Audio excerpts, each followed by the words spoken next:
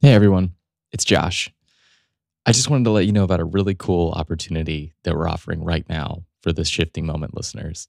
You can go to thisshiftingmoment.com. That's just thisshiftingmoment.com.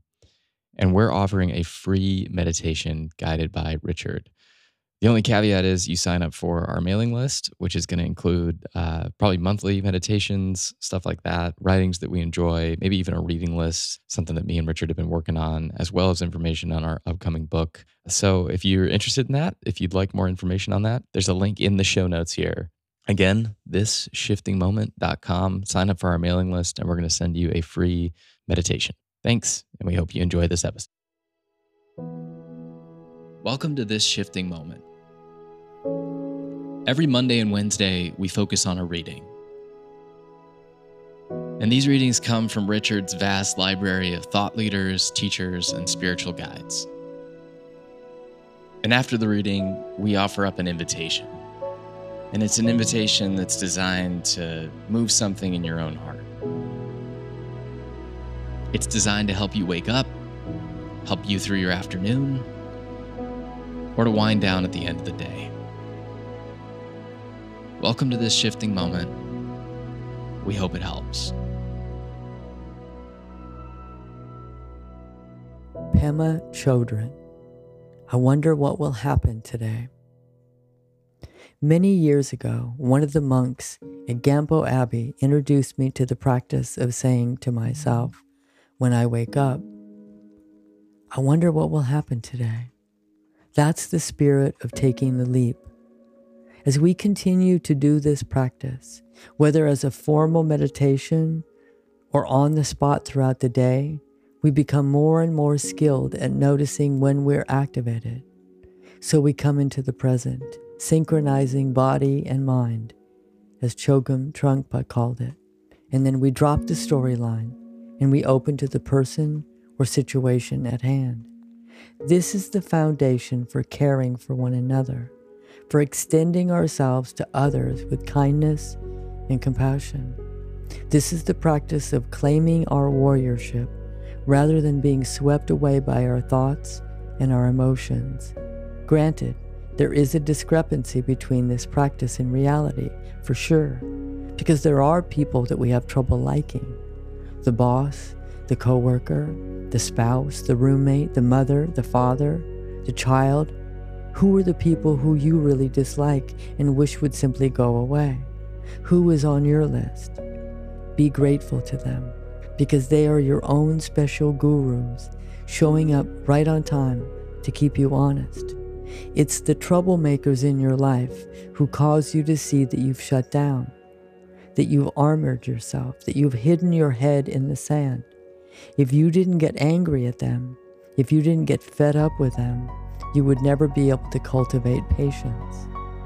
If you didn't envy them, if you weren't jealous of them, you would never think to stretch beyond your own mean-spiritedness and try to rejoice in their good fortune. If you never met your match, you might think that you were better than anybody else and arrogantly criticize their neurotic behavior rather than doing something about your own. When we make this commitment, we begin an ongoing training in loving kindness and compassion. And one way to do this is to continually ask yourself, how can I be of service? We can make this an everyday practice. Time after time, however, we will find that we're not really sure what will help and what will hurt. But the warrior learns a lot by failing. We probably learn more from our mistakes than from our successes. We have to recognize when something doesn't work, and this is important, to not take it personally. Instead, we can follow the suggestion to live your life as an experiment. Adopt an attitude of, I'm not sure what will help in this situation, but I'm going to experiment and try this. Sometimes the result will be, wow, did that ever not work out? But if it is, we've learned something, and now we can try something else.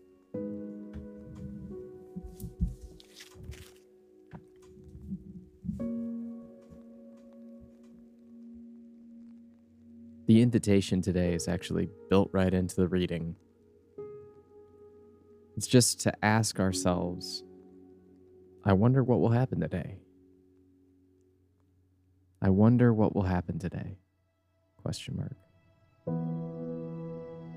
I have a practice that I've been doing over the past couple of years now where I'll write down the theme for the day.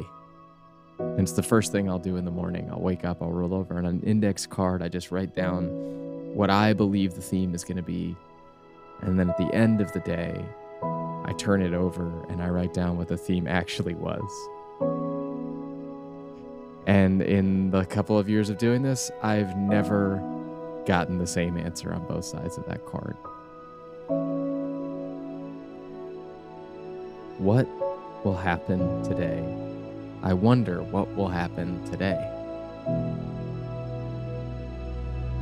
It's a beautiful question because it keeps us open, it keeps us mindful. And so the invitation alongside of just asking ourselves that question is maybe engaging in some sort of practice at the end of the day that you're listening to this. Maybe that's journaling, maybe that's calling a friend, maybe that's having a conversation with someone that you live with.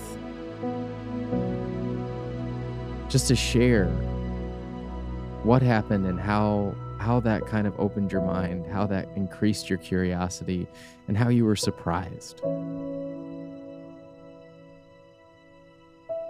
It's one of the biggest joys of life is being thrown off guard or being taken by surprise and wonder, and just letting ourselves live in awe.